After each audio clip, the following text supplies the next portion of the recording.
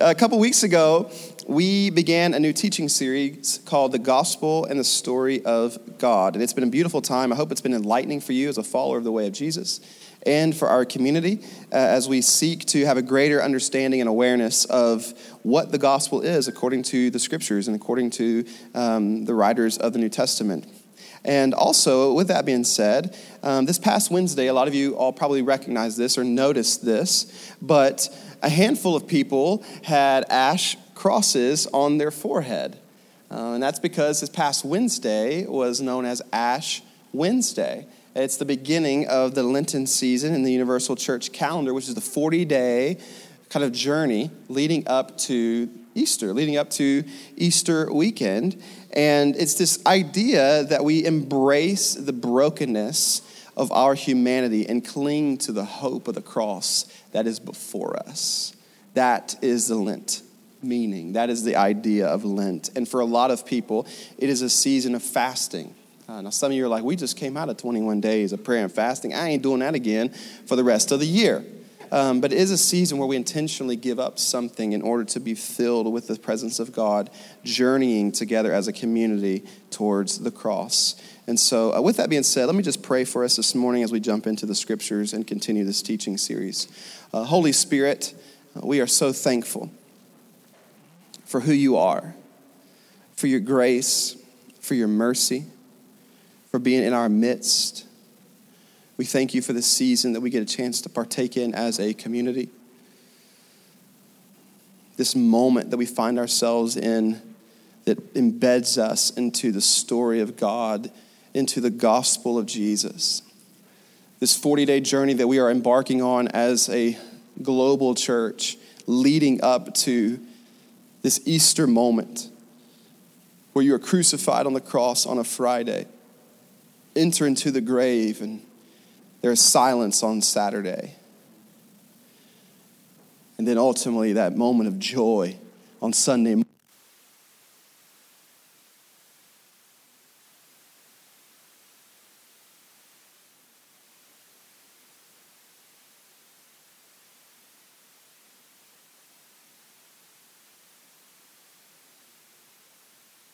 In Jesus' name, amen.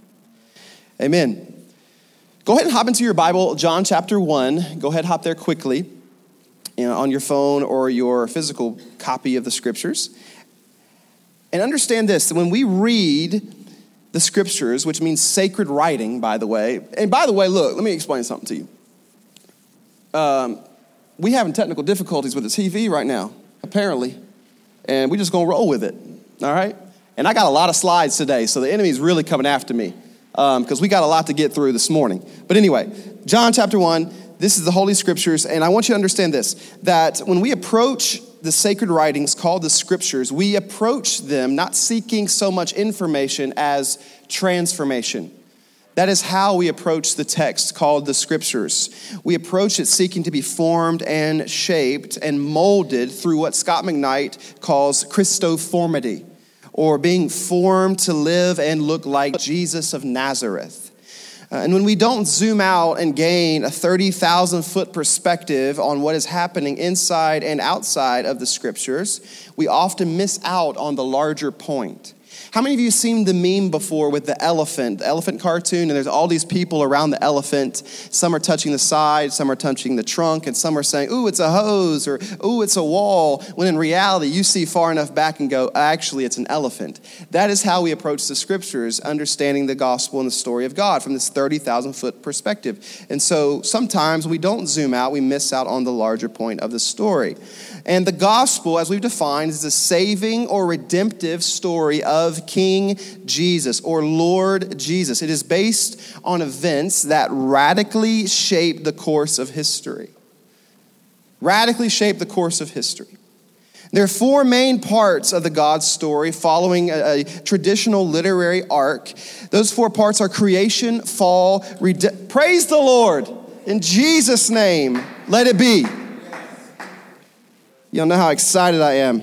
I have paradigms and all kinds of visuals today. So just excited about that. The 4 parts: creation, fall, redemption, and restoration. We've already gone through creation. Last week, Stephen touched on fall. Today, we look at redemption. Next week, restoration. And redemption being the part centered on the gospel of Jesus and the climax of the entire plot line. Genesis 1 and 2 set the scene with this macro temple created by the triune community called God.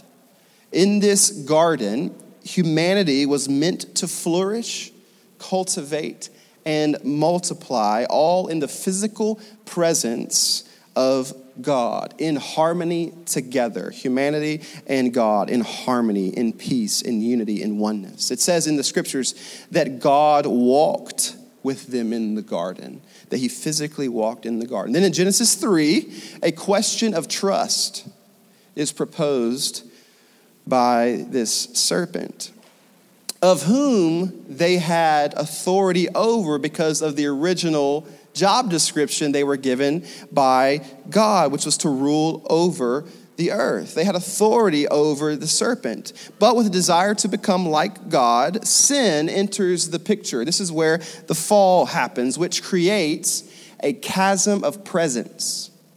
A chasm of presence as Adam and Eve leave the garden and death enters into the picture.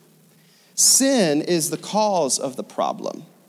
But the great tragedy in this story is the separation of the presence of God from humanity. A chasm of relationship. A chasm of oneness. It's a lot like a pool. If a pool were to get contaminated, we might think that the contamination is the problem, when in fact the great tragedy is that we don't get a chance to experience the joy of being in the water. That's the great tragedy. It isn't so much the contamination as it is the chasm of presence, or the opportunity that we miss on being in the water. And from this point forward, the Lord seeks to restore his presence on earth. A few chapters to the right, the Lord then hand selects a family. He hand selects a family to try and reestablish his rule and reign on earth through humanity. He chooses a man by the name of Abram, who would eventually be called by his rapper name, Father Abraham. All right? Father Abraham, who had many sons, and many sons had Father Abraham, exactly.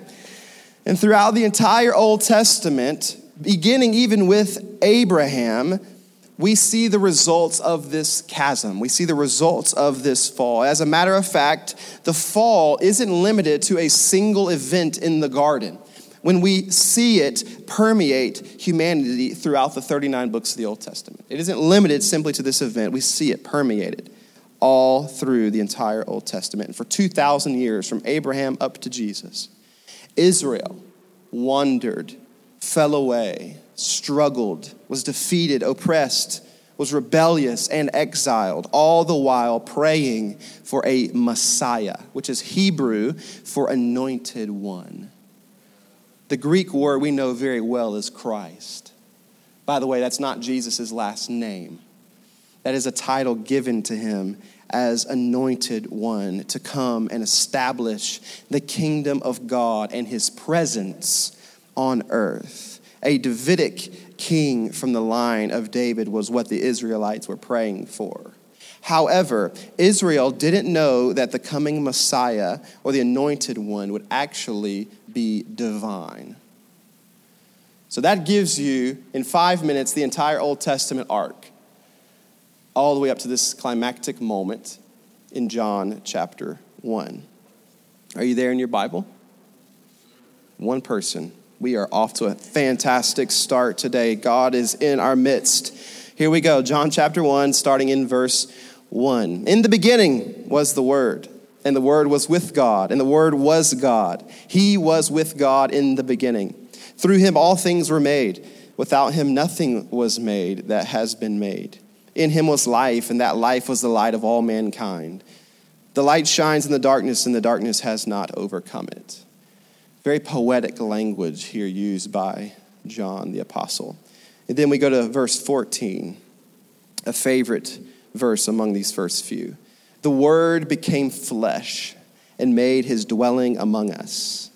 We have seen his glory, the glory of the one and only Son who came from the Father, full of grace and truth. Now, when we first open John's gospel account and read the first few verses, we begin to have deja vu, do we not?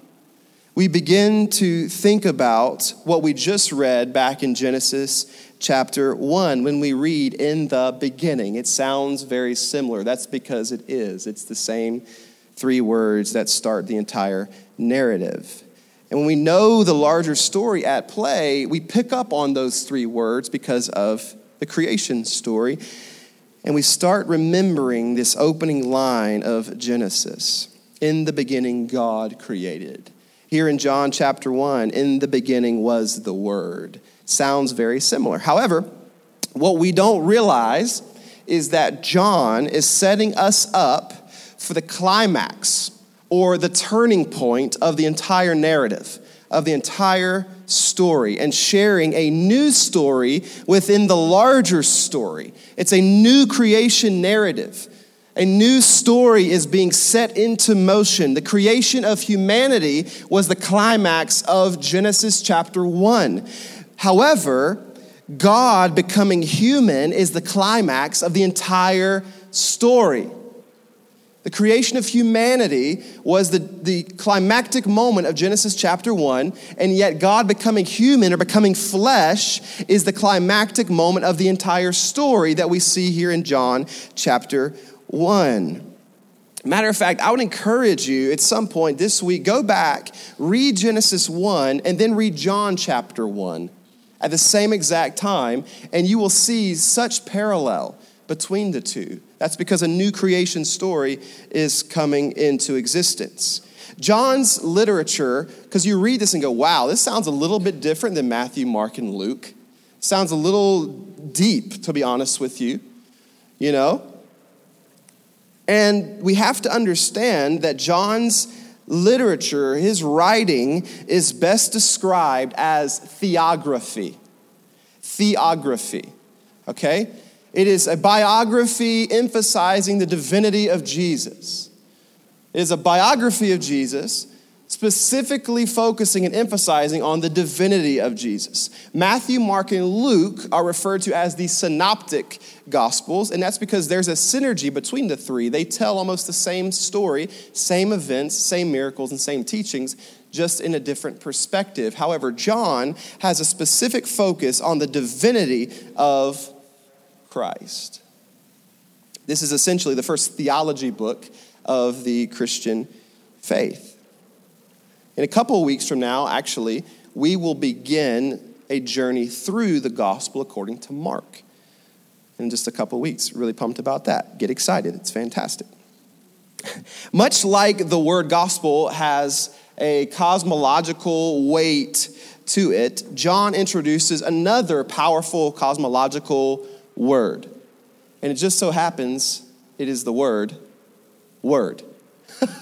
In John chapter 1, we see this word 3 times. In the beginning was the Word, and the Word was with God, and the Word was God. He was with God in the beginning. He being the Word being Jesus. Through him being Jesus, all things were made. Without him, nothing was made that has been made. In him was life, and that life was the light of all mankind. The light shines in the darkness, and the darkness has not overcome it. Notice that it is capitalized. Word is capitalized. And that is because it is a proper noun. It is Jesus himself. The Greek word, we're going to nerd out a little bit this morning, okay? Sometimes we do this on occasion. The Greek word is logos. Logos, not Legos. Logos. And it means word, speech, or statement.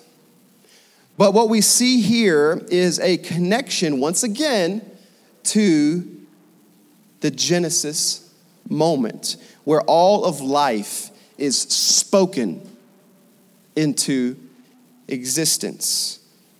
Creation itself is created through speech. Because in Genesis 1, we see this phrase over and over again.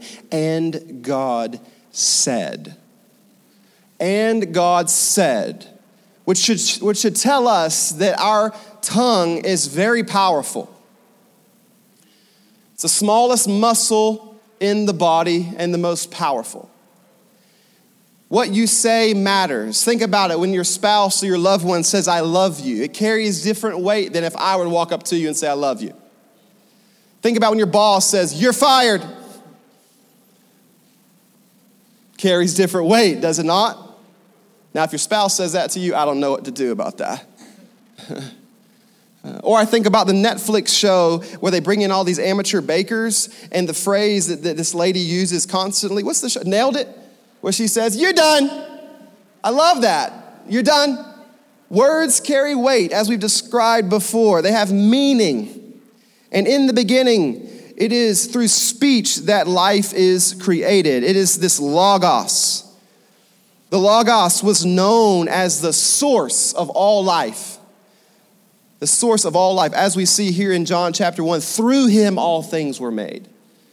Him being the logos. Through the logos, all things were made because life was spoken into existence. Not only that, not only is it the source of all life, but ancient pagan philosophers believed that the logos was the meaning of all life as well. It was the organizing principle of all life. That deep yearning for purpose in the gut of our soul for the human being, that moment we found the logos, that is the source of all life, and it is life itself. It is the meaning of all life. It was the fulfillment of that deep yearning and longing that we have as human beings. So the word is the source and meaning of life. It's the organizing principle of all life. Jesus was and is the Logos. Paul says in Colossians chapter 1, verse 16, for in him all things were created, things in heaven and on earth, visible and invisible, whether thrones or powers or rulers or authorities, all things have been created through him and for him. Jesus is the living Word, capital W. He is the living Logos. He is the source and meaning of all life. Jesus is the organizing principle of all life.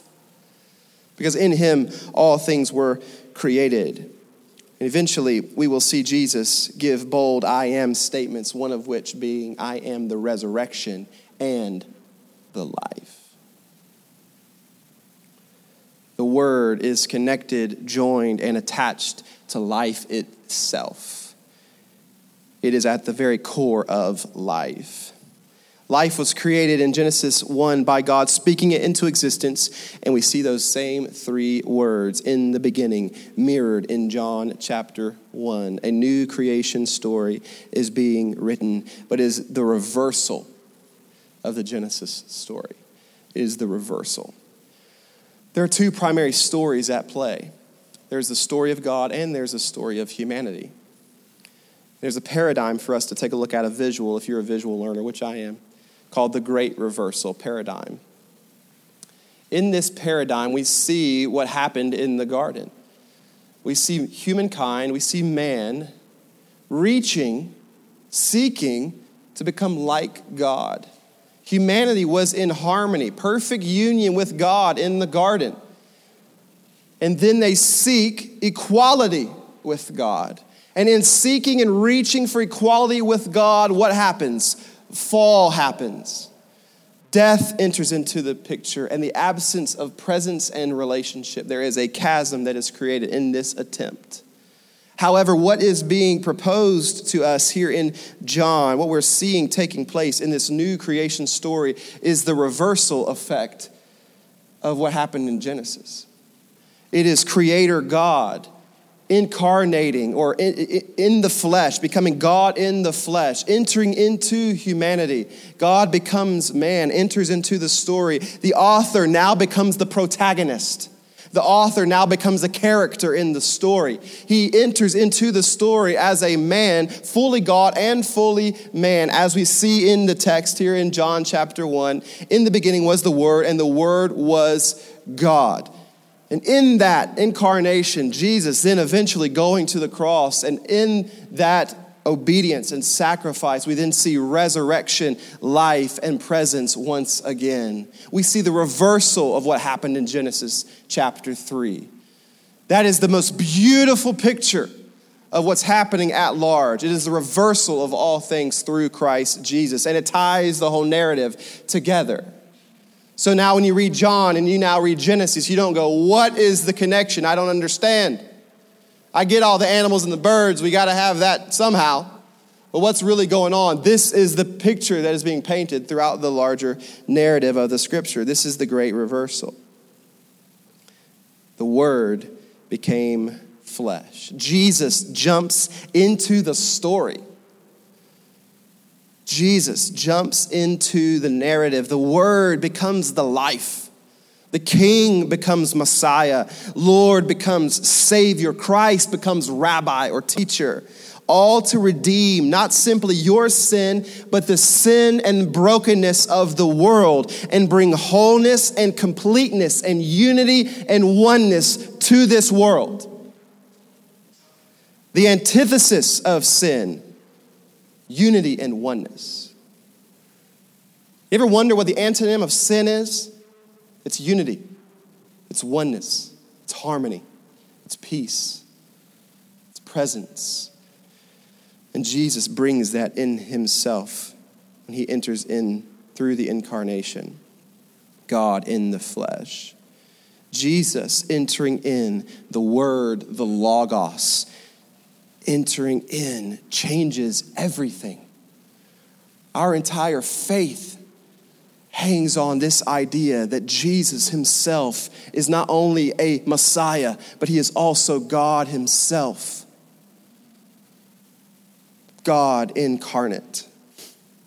N.T. Wright has this quote where he says, his task, being Jesus, he believed was to bring the great story of Israel to its decisive climax, the long-range plan of God the Creator to rescue the world from evil and to put everything to rights at last was going to come true in him. God's plan to rescue the world from evil would be put into effect by evil doing its worst to the servant, that is, to Jesus himself, and thereby exhausting its power. What beautiful imagery of the power of evil being exhausted because of the pure, holy, perfect servant, God himself, Jesus Christ. In the ancient world, sin and evil were connected to disease and sickness. If you were chronically ill, it was said that you were cursed and God's judgment was upon you. That is why so many sick and lame people were found by healing or cleansing pools in the gospel accounts, like the pool of Bethesda in John chapter 5. Because it is where they could find cleansing and healing. Sickness was connected to sin. So sin was synonymous with physical disease and sickness, but the real sickness at play was the disease of the human heart, known as the human condition, in need of redemption, or a fancy theological word is atonement. That is the sickness of the human soul.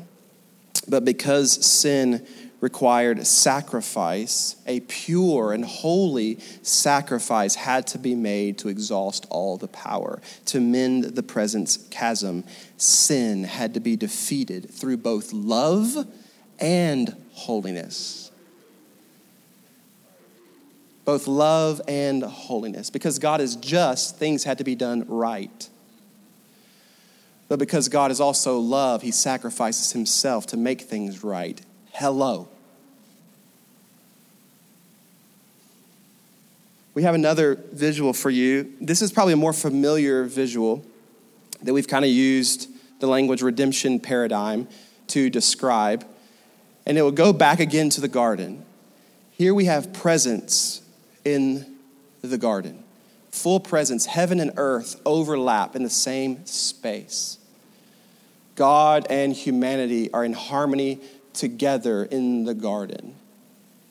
God is physically walking with Adam and Eve in the garden, the presence of the Lord. Can you imagine walking through your hood and there goes God? What up, G? What's up? Are you good? Your yard's looking good. Yahweh, love it. Looking good.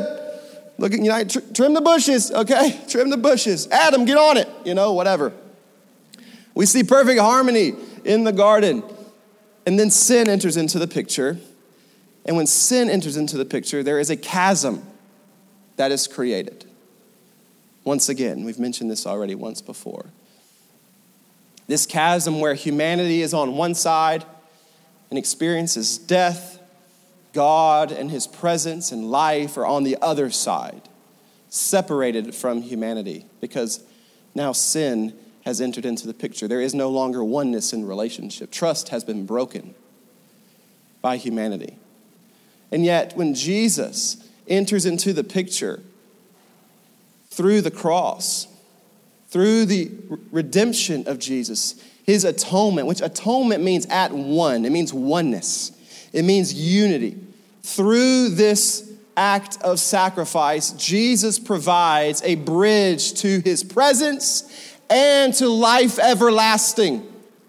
This is the most important visual you will ever see in your entire life, because it's what gives life.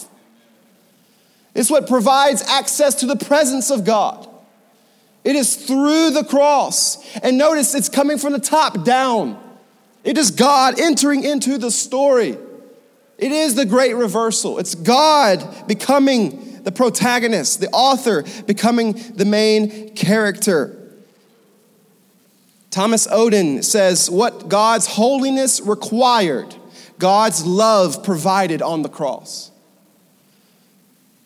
God's holiness required sacrifice. It required a pure sacrifice, and for thousands of years before, it was animals that were being sacrificed for the purification of sin, and now it was the perfect Jesus. It was God himself. It was the Messiah sacrificing himself to make things just, to make things right, providing access once again to the presence of God, for the redemption of sin, for wholeness, for oneness. The physician becomes the patient so that those who are truly sick might be healed. The doctor gets on the table, free of sickness, to take on the surgery and the pain required so that those who actually are sick might be healed and cured forever and ever and ever.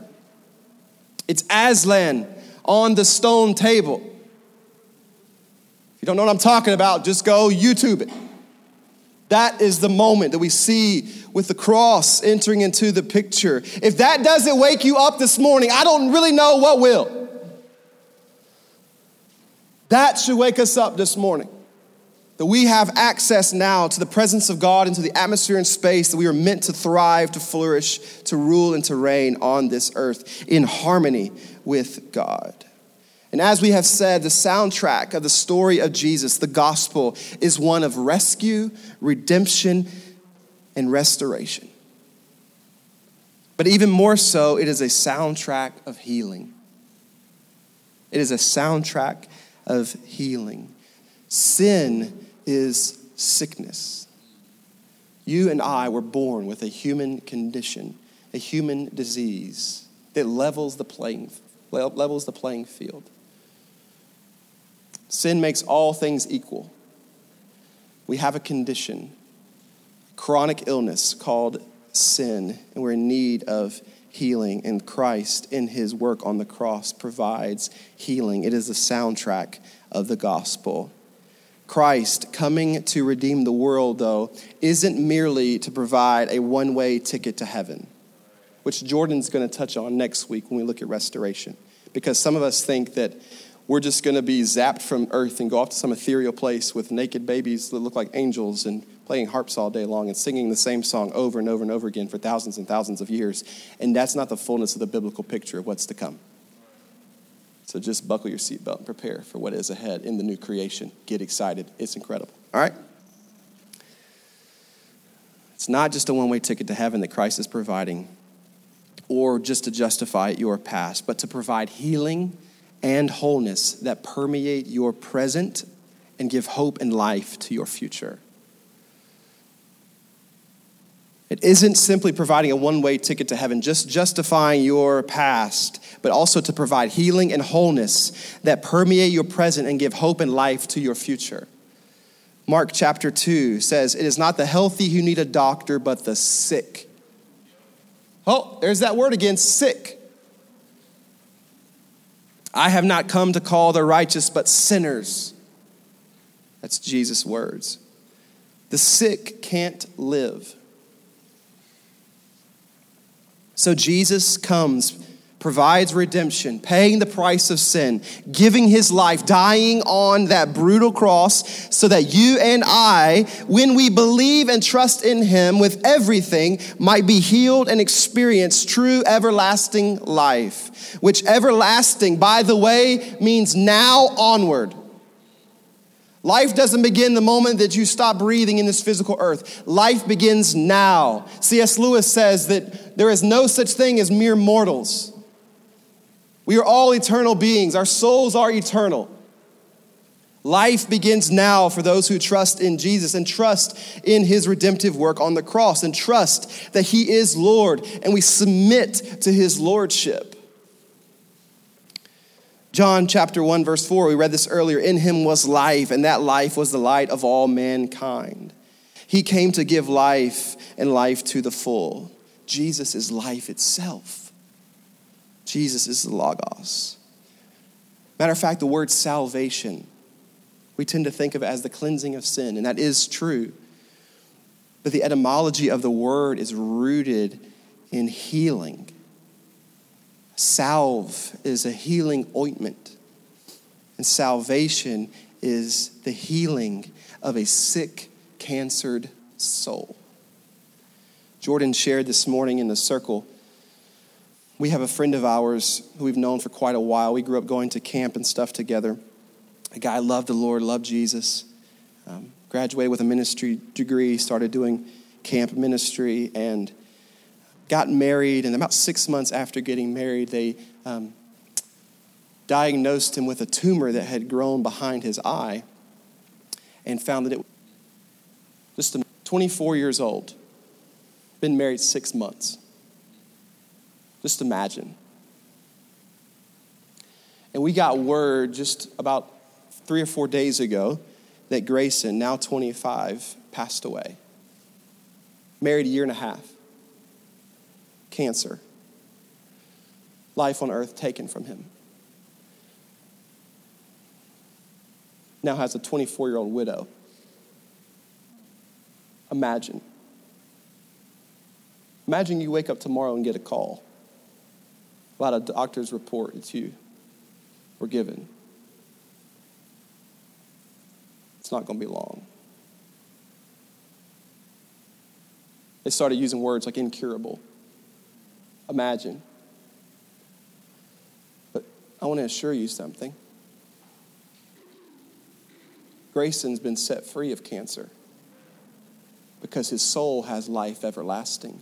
His soul has been healed and cured, and he's in a much better place than we are. He is in the midst of the fullness and the presence of God right now in paradise. Because to be absent from the body is to be present with the Lord, and he is present with the Lord right now. But listen to me. Cancer is not what we should be afraid of. It's a diseased soul that screams absence from the presence of God, absence from what we were created to flourish in. Sin, my friends, is a sickness that needs healing, and salvation is that healing. But listen, it's both a moment and a journey. It is both a moment and a journey. I don't know if you've ever had surgery before, but let's say you've had surgery and Things have been cured and you've been quote unquote fixed. Guess what happens now? The road to recovery. My wife's been in physical therapy for 3.5, almost 4 years. It's been fixed, been cured. The tumor's been taken out. The disease is gone, the cancer is gone, but your body's weak. You need physical therapy. You got to go on the road to recovery. And honestly, friends, I think some of us in this space have been saved, but we're still on the operating table. We haven't begun the journey of recovery. We've been justified by Christ. Our sins have been forgiven. We've been cured. We've been healed, but we haven't gotten off of the operating table. We haven't begun the road to recovery. We haven't gotten in those crutches and began to walk. We haven't gotten in a wheelchair and begin to move down the walls or the aisles of the hospital. We're still on the operating table. Listen, salvation propels you off of the operating table. When you're cured, you get up and you walk. Jesus looks at you and says, what do you want? Do you want to get well? Do you want to live? Do you want life? Then live now. I've cured you. You're set free. I brought atonement, I brought redemption, I brought oneness. I have cured you of this disease called sin. Now begin to live. Get off the operating table. And some of you are still on the operating table because you don't fully trust that you've been cured. You don't trust that Christ, the great physician, has healed the great sickness in your soul. But he has. And all you need to do is take a step off of that table. He looks at the lame man, Jesus does, and says, get up and walk. Can you imagine a lame man who's never been able to walk in his life, and Jesus says, get up and walk? He's like, I don't even know how. I don't even know how. Get up and walk. He looks at you today in the eyes and says, get up and live. Get up and live. Eric Mason, Dr. Eric Mason, says redemption is an event and a process. It's an event and a process. Not only is Christ redeeming the soul, he is also redeeming the space for his kingdom presence to take root. Because remember, we said that contamination isn't so much the problem, it's the cause of the problem. The great tragedy, though, is that we can't experience the joy of the water, the joy of being in the pool. John 1:14 said Jesus made his dwelling among us. The word dwelling means to set up or fix one's tabernacle. Now we're going to nerd out some more. On the screen is a picture of the tabernacle. In the Old Testament, the tabernacle was the portable temple where the presence of God would dwell as the Israelites were in the Exodus, going into Egypt. This was a portable temple called a tabernacle. This is where the presence of God would dwell until eventually we see a physical temple is built by King Solomon in the Old Testament. And in the temple, the high priest could only go into the holiest of holies, into the presence of God, one day out of the year, and had to go through a cleansing process or a ceremonial cleansing before entering into the holiest of holies. He had to be purified before entering into the holiest of holies in the temple. This was what was happening in the first century. And the tabernacle was a portable temple because the presence of the Lord, listen, always dwells in the temple. The presence of the Lord always dwells in the temple. Never outside of the temple, always inside the temple. And in Genesis chapter 1, all of creation was a macro temple. Macro temple. So in the word, Jesus, when life itself, when Jesus moves into the neighborhood, John is saying that the presence of God, the temple of God, was now in the physical presence of Jesus. Jesus was a living embodiment of the temple. The word presence actually can be translated face, meaning the presence of God actually is a face, and the face is Jesus, the incarnate one. N.T. Wright says Jesus was, as it were, a walking temple. A walking temple. However, when Jesus goes to the cross and the veil is torn, the veil to the holiest of holies, the wall of sort, the barrier between humanity and the presence of God, when the veil is torn, when the price for redemption is paid, the presence of God is unleashed throughout the world. And the bridge was dropped, inviting all who believed in the presence, all who trusted in this work of Christ. Leading up to a few weeks later at Pentecost, where the Spirit of God came and fell on the believers, and the church was born as we know it. And we are here today because of that moment. We are here today because of that moment in history, 2,000 years ago. And in this moment, there became a new dwelling place of the presence, a new place for the presence to reside. Except this time, it wasn't a physical temple. It wasn't the physical Jesus. It was the Spirit and is the Spirit of Christ residing in the temple of the heart of those who repent and believe in Jesus as Lord. We, you and I, become many temples. If you have Christ in your life, you are a mini temple of the presence of God. One amen. Thank you. There's two. Praise the Lord. Carrying the presence of God. Listen, the Israelites were begging to be in the presence of God, and we walk around like zombies. Honestly.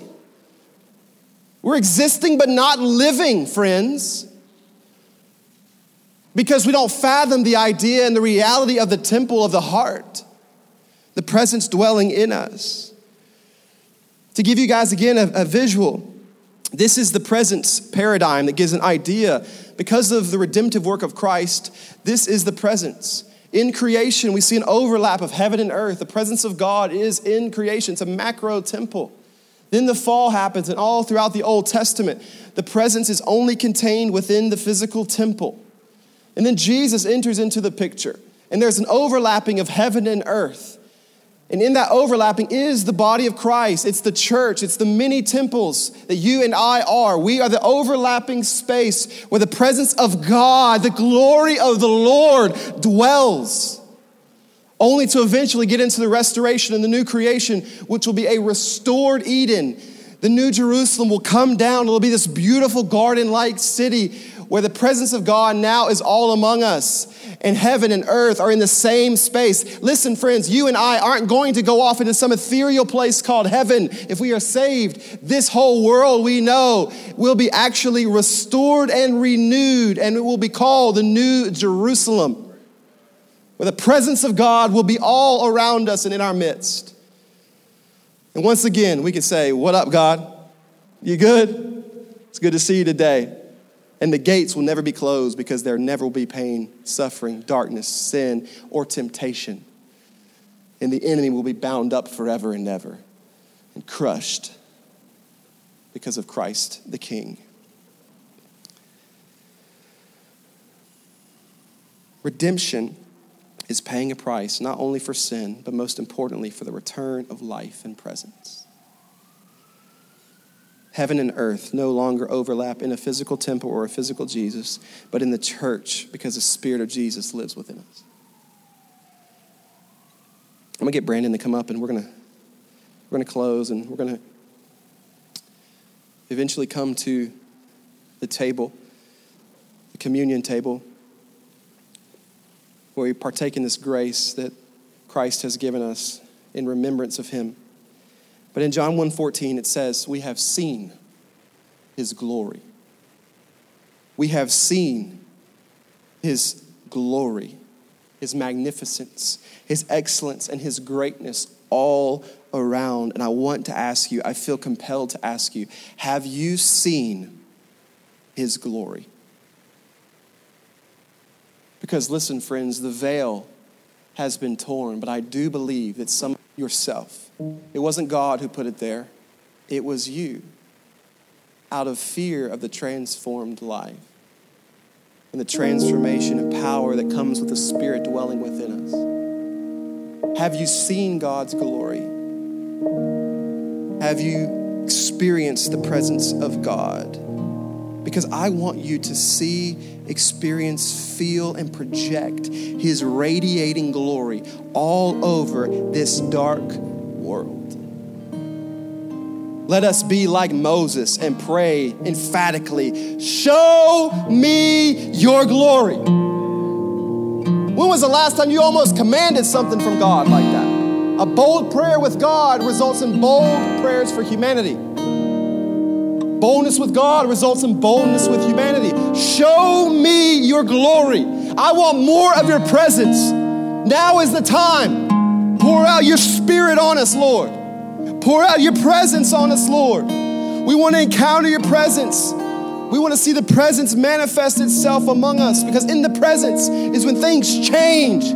The atmosphere shifts and overlapping is recognized. And some of you haven't experienced the presence in a long time, maybe never. And I want you to experience it, because I don't want you to miss out on what happens in the presence of God.